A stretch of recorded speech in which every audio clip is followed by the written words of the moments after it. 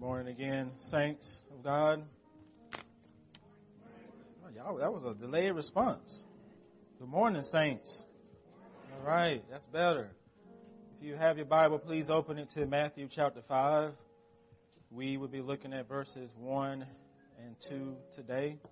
Also, if you didn't get a chance to fill out our connection pad, please do so. Also, if you want to get information about the Village Church and updates and announcements, on the back of your worship guide, there's a way that you can sign up for Flock Note. That's how we send out information about small groups, Bible studies, anything dealing with the church. We communicate through Flock Note. So on the back of your worship guide, there's information there on how you can sign up. May 27th, 2018. That's 9 months ago, 246 days ago.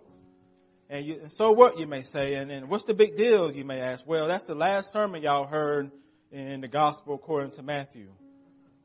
It was on May the 27th, 2018. And if you can remember the name of the sermon series in the gospel of Matthew was called The Way. And today on January the 27th, 2019, 246 days later, 9 months later, we're going to finally return to the Way sermon series. And this is a series all about Jesus Christ being the way. Not an alternative way, not an optional way, not a different way, not a conservative way or a progressive way. Jesus is God's way, the priestly way, a prophetic way, a kingly way, redemptive way, reconciliation way, the salvation way, restoration way, the forgiveness way, and the justice way. And his hands are extending out to you, reaching down to you. Receive them in faith. Receive them in faith. In Matthew chapter 4, Jesus starts his earthly ministry with this message: repent, for the kingdom of heaven is at hand. So that means if you don't know Jesus this morning, then he's calling you to repentance unto life. And if you already have faith in him, then he's calling you to rest in him and to just be faithful to him. So where are you? Who are you? A disciple of Jesus, or just one face in a crowd of many people? Matthew chapter 4 closes with a great crowd of people following Jesus as he teaches and preaches and heals. Great crowds follow him all throughout Galilee and from Jerusalem and Judea and from beyond the Jordan. And are these people his disciples, or are they simply faces? And in Matthew chapter 5, Jesus sees this crowd of people, their faces, and he does something. He acts and he speaks. He preaches a message called the Sermon on the Mount. It's the longest message that he taught in the New Testament, covering 3 chapters, Matthew 5 through 7. This morning I'm going to give an introduction to the Sermon on the Mount. It'll be a survey, an overview. We're going to give the introduction before we get lost in the details. Before we get down into the weeds of the sermon, it's important for you to have a clear understanding of what the Sermon on the Mount is actually about. So look with me, Matthew chapter 5, verses 1 and 2. Seeing the crowds, Jesus went up on the mountain. And when he sat down, his disciples came to him, and he opened his mouth and taught them. This is God's word. Please pray with and for me. Holy Spirit, as we come to the preaching of God's truth, I pray that you will be the one to lead us into greater understanding. You are the one, our helper. You are our counselor. So I pray that you will be that for us today. And if there's anyone here who doesn't know Jesus, I pray, Holy Spirit, that you will show them their need for a Savior. Show them that there's only one solid rock on which we can build our life, and that is on Christ alone. So Holy Spirit, move, descend. I pray for all this in Christ's name. Amen. Think big. See the big picture. Are you familiar with those phrases? You see, the big picture is like standing on a mountaintop and looking down into the valley. It's like standing on the roof of a tall building and looking out into the city. Or it's like looking out of the window of an airplane as it's flying and you're looking down on the buildings. You see, the big picture is a top-down view of a problem, a situation, a plan, or teaching. It's not really concerned with the individual parts and the essential details. The big picture is concerned with the whole pie, the entire perspective. You see, the Sermon on the Mount has a big picture, an airplane view, a mountaintop view. And it's important to present the big picture before we get into the weeds and details of the sermon. One Chinese philosopher says, in order to properly understand the big picture, everyone should fear becoming mentally clouded and obsessed with one small section of truth. And all believers, if we're honest, we're guilty of becoming obsessed with one small section of Scripture. And it's easy to do that when it comes to the Sermon on the Mount. It's easy to become obsessed and be clouded by small parts of the sermon. And we forget that the sermon is a whole, and the sermon has a context. You just can't pull those three chapters out of the Gospel of Matthew. They are given in a context. There is a big picture. And understanding the big picture helps you understand the Sermon on the Mount properly. Do you know the big picture about the Sermon on the Mount? What have elders told you about the big picture? What do you believe? Who do you believe? The big picture of the Sermon on the Mount is what I call C.O.W. C.O.W. I know what you're saying. Really, Pastor Alex? Like, you're trying really hard. Yep, I am. But it's an acronym you won't ever forget. You won't ever forget when I tell you what it is. It's going to forever be cemented into your mind and hearts. Matthew chapters 5 through 7 are about cow. That's the big picture of the Sermon on the Mount.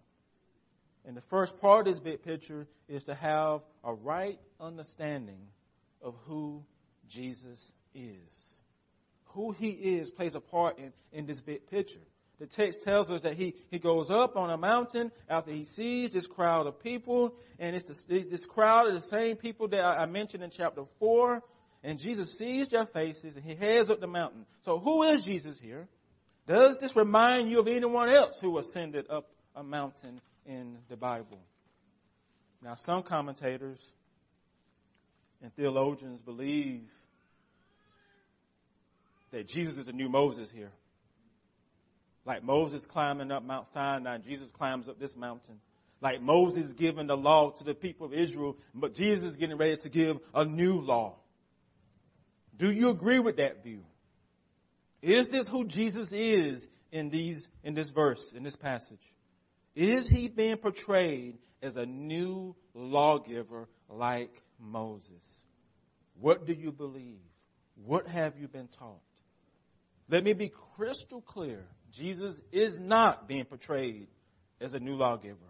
He's not preparing to give you a new version of the law. Matthew is not making any allusions to Moses as Jesus ascends this mountain. So please throw that view in the trash can. Throw it away. Get it out of your mind. So who is Jesus here? Who is he? Who he is part of the big picture of this sermon. He is the Son of God. These are all amen statements. I don't want to have to pull out my sign. He's the Son of God. He's the Christ. He's Emmanuel. He's the Redeemer. He's the Savior. He's the way. And he isn't ascending this mountain as a lawgiver, nor is he ascending this mountain as a law destroyer. he ascends the mountain as a law fulfiller. Thank you, Soter. You trying to jam? Okay. The Holy Spirit, bro. That's what we call it. He says in Matthew 5:17 through 20, do not think that I have come to abolish the law and the prophets. I have not come to abolish them, but to fulfill them. He fulfills them on your behalf. He does so because you can't. The perfect and sinless life he lives on earth fulfills every order and dot of God's law and all of its requirements. He does it all. He fulfills it all. So who Jesus is a part of the big picture of the Sermon on the Mount. He's a law fulfiller, not a lawgiver. But do you believe it? And he's also a grace giver. Do you believe that? Matthew 11:29 and through 30 says, come to me, all who labor and are heavy laden, and I will give you rest. It doesn't say I'm going to give you a bunch of rules to follow. I'll give you rest. Take my yoke upon you. Learn from me, for I am gentle and lowly, and you will find rest for your soul, for my yoke is easy and my burden is light. Again, do you believe it? Do you believe it? He's a grace giver and a law fulfiller. That's who he is in this gospel, in this text. And unlike Moses at Mount Sinai, Jesus has a large crowd of people with him. And they see him climbing up the mountain, and he's not hidden by a cloud of smoke like Moses was. So he goes up to this mountain, and he has a seat. He sits down. He positions himself to do something. He positions himself to teach, for he is also a rabbi. Who is he preparing to teach? Who is Jesus' audience when it comes to the Sermon on the Mount? It's those who are already committed to him. Not necessarily the people who follow him around in non-committal ways. Verse 1, seeing the crowd, Jesus goes up to the mountain and he sits down, and his disciples come to him. His disciples, these are the 12 men that he handpicked to follow him. In Matthew, he includes a short account, a short narrative of Jesus calling for his disciples. And that's found in Matthew chapter 4, verses 18 to 22. And do you know what Jesus says to two of these disciples? Do you remember what he says in verse 19 of chapter 4? Come, follow me, and I will make you fishers of men, says Jesus. He wants them to come after him, to come behind him. The call to follow is more than just a call to follow Jesus around, seeing him teach and heal and perform miracles. Okay? He's not looking for an entourage. That's not what he's looking for. He's not looking for an armor bearer who comes around and serves him. As one theologian says, this call clearly points to a lasting association.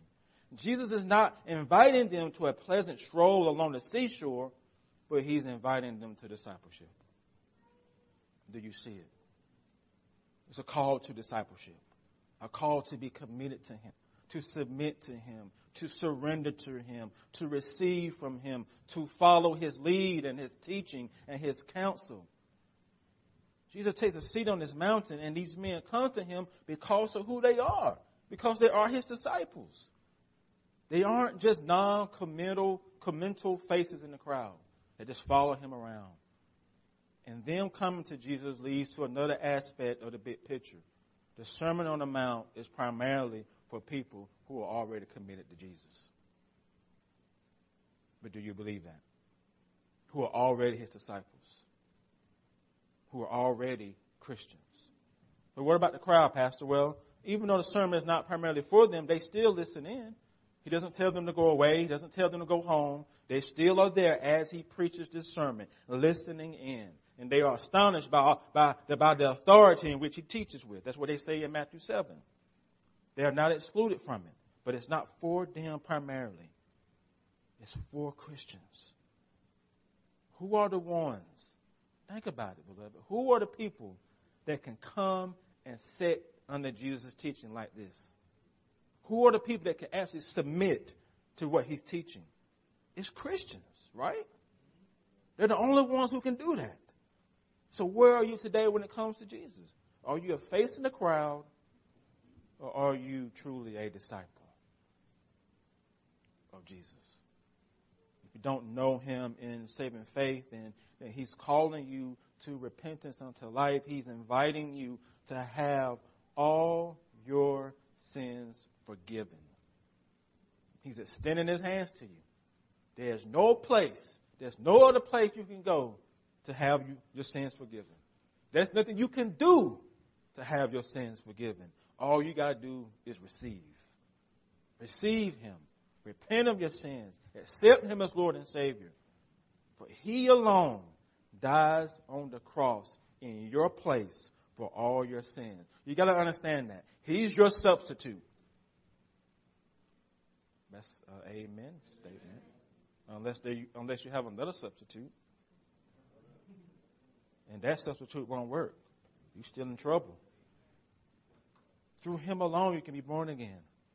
And if you already have faith in him, then he's simply calling you to rest in what he has already done for you and to live a life of faithfulness to him. If you're a Christian, that's what he's calling you to. But do you believe it?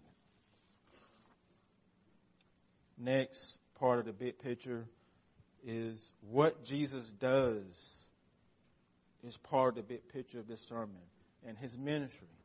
That's what he does throughout the Gospel of Matthew. For 3 years, he ministers to people. And again, remember how he starts his ministry. Repent, for the kingdom of heaven is at hand. And in verse 2, he says he opens his mouth and he teaches them. Jesus' ministry consisted of 3 things: preaching, teaching, and healing. That's what he did throughout his earthly ministry for 3 years.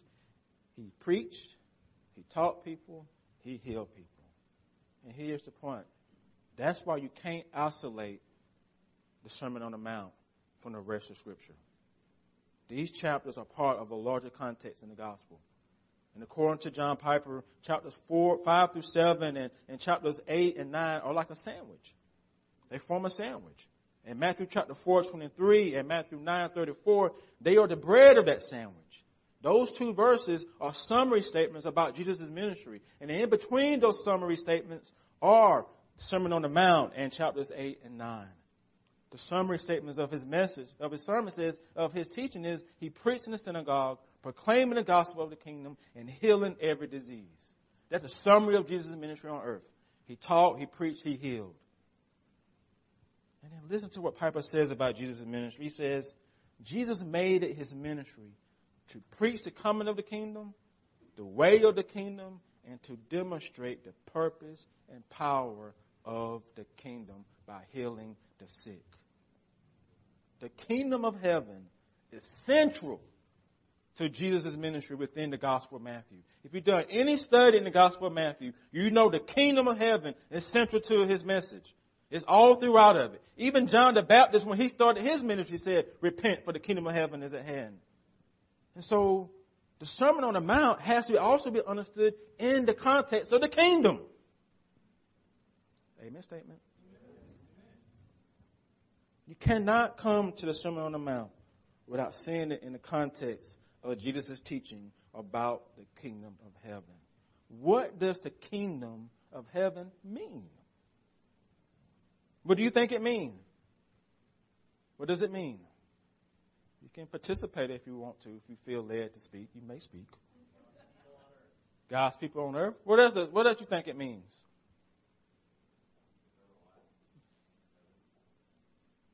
Any other suggestions? Kids, what about you? What do you think the kingdom of heaven means? I know some of your kids like to talk. Come on.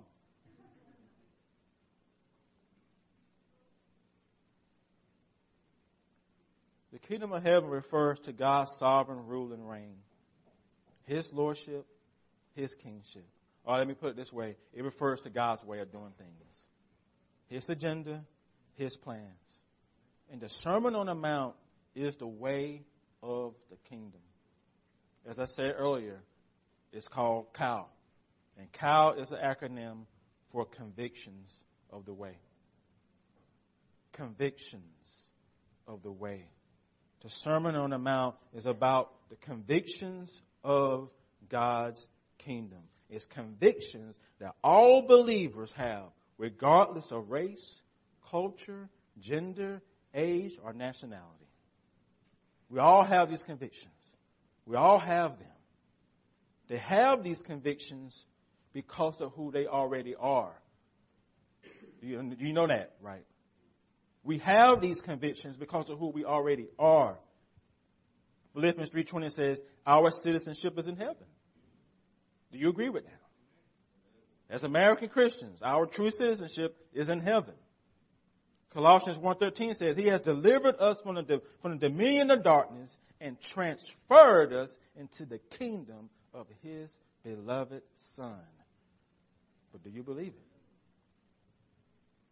Do you believe that? Functionally, do you believe that? Now, I know you can believe it here, but how you live your life day to day in this country, do you believe your true citizenship is in the kingdom of heaven? Because if you're honest, the honest answer would be no. Because America has too much to offer for us to live that way, if we're honest. All believers are part of God's country. And each of them, guess what, have the same status. There is no hierarchy. All are equally sons and daughters. God has no favorites. He has no middle child, no older child, no younger child. We're all this child. All this child. Do you have kingdom convictions? Or cow? Convictions of the way. We all do. That's why many Christians in this country are outraged about the new abortion law in New York. You think you're outraged about that because you're following some laws? You're outraged about that because you have kingdom convictions. That's why you're upset. That's why we're upset. Not because we're Republicans or conservatives. Because we're Christians. That's why many Christians in our country get outraged and grieved when they hear or see stories about unarmed black men being shot by cops. Because we have kingdom convictions. That's why many Christians in our country advocate for the poor. Sanctity of life is a kingdom conviction, not a political or liberal conservative agenda. Please know that. It's a kingdom conviction because our Heavenly Father says so, not some man. That's why. That's a kingdom conviction. Marriage between one man and one woman. Kingdom conviction. But do you believe it? We all have kingdom conviction. And God says sanctity of life is from the womb to the tomb. From the womb to the tomb. Say it with me. From the womb to the tomb. God said that. Not our political parties. So we advocate for sanctity of life because of who we are. Because of the kingdom we belong to. That's cow. That's what the Sermon on the Mount is all about. Giving you convictions. Not giving you more rules to follow. Not giving you more things to add to your plate. He's saying, I want you to reorganize your life according to God's agenda. That's what the sermon is about. Our priorities, our values, our allegiances, all that stuff changes as Christians. That as we navigate this culture, as we navigate life here, we navigate it as sons and daughters of a king, and where our true citizenship is in heaven. In that we are here as ambassadors for Christ. That's our role here. We are ambassadors of the kingdom. And guess what? No one else in the world can be that. That's an amen statement. The government can't be ambassadors for Christ. Now, God may use them because he owns all governments, but they are not the church. We are the church. Social programs, social movements, they have their place, but they are not ambassadors for Christ. We are ambassadors for Christ. And we live with kingdom convictions. Well, what does that mean? It means when you're part of a group that has convictions that don't align with your kingdom convictions, then you like this. That's what that means. That's what that means. When you hanging out with people whose lives don't line up fully with your convictions, that means you at arm's length at some point. That as Christians, we don't align ourselves fully with any movement.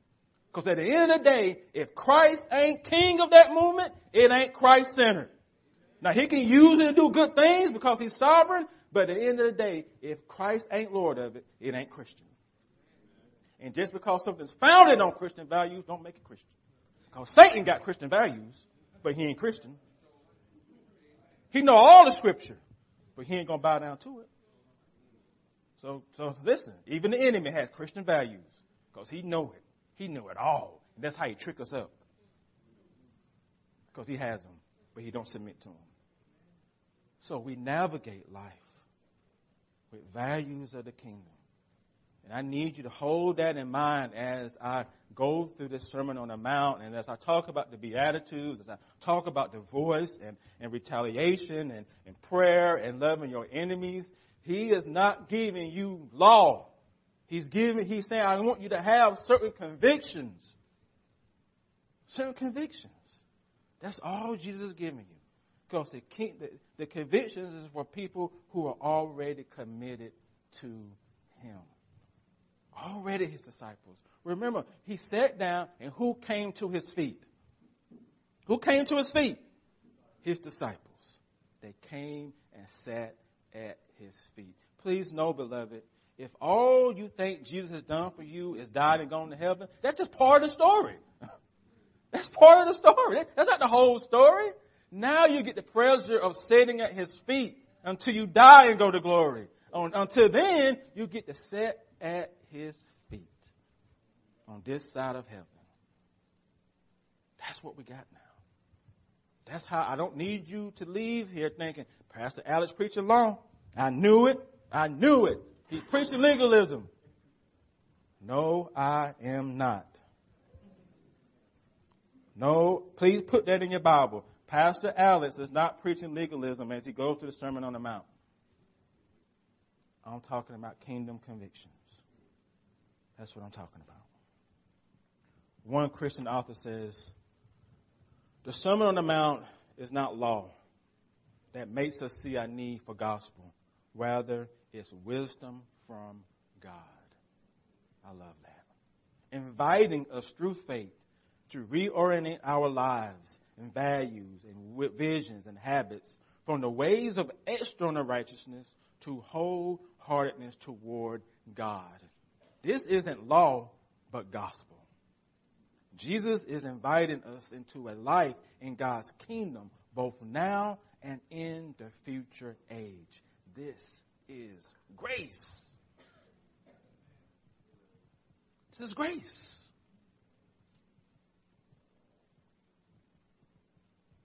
Do you think the only time you're going to get to enjoy God is when you die and go to heaven?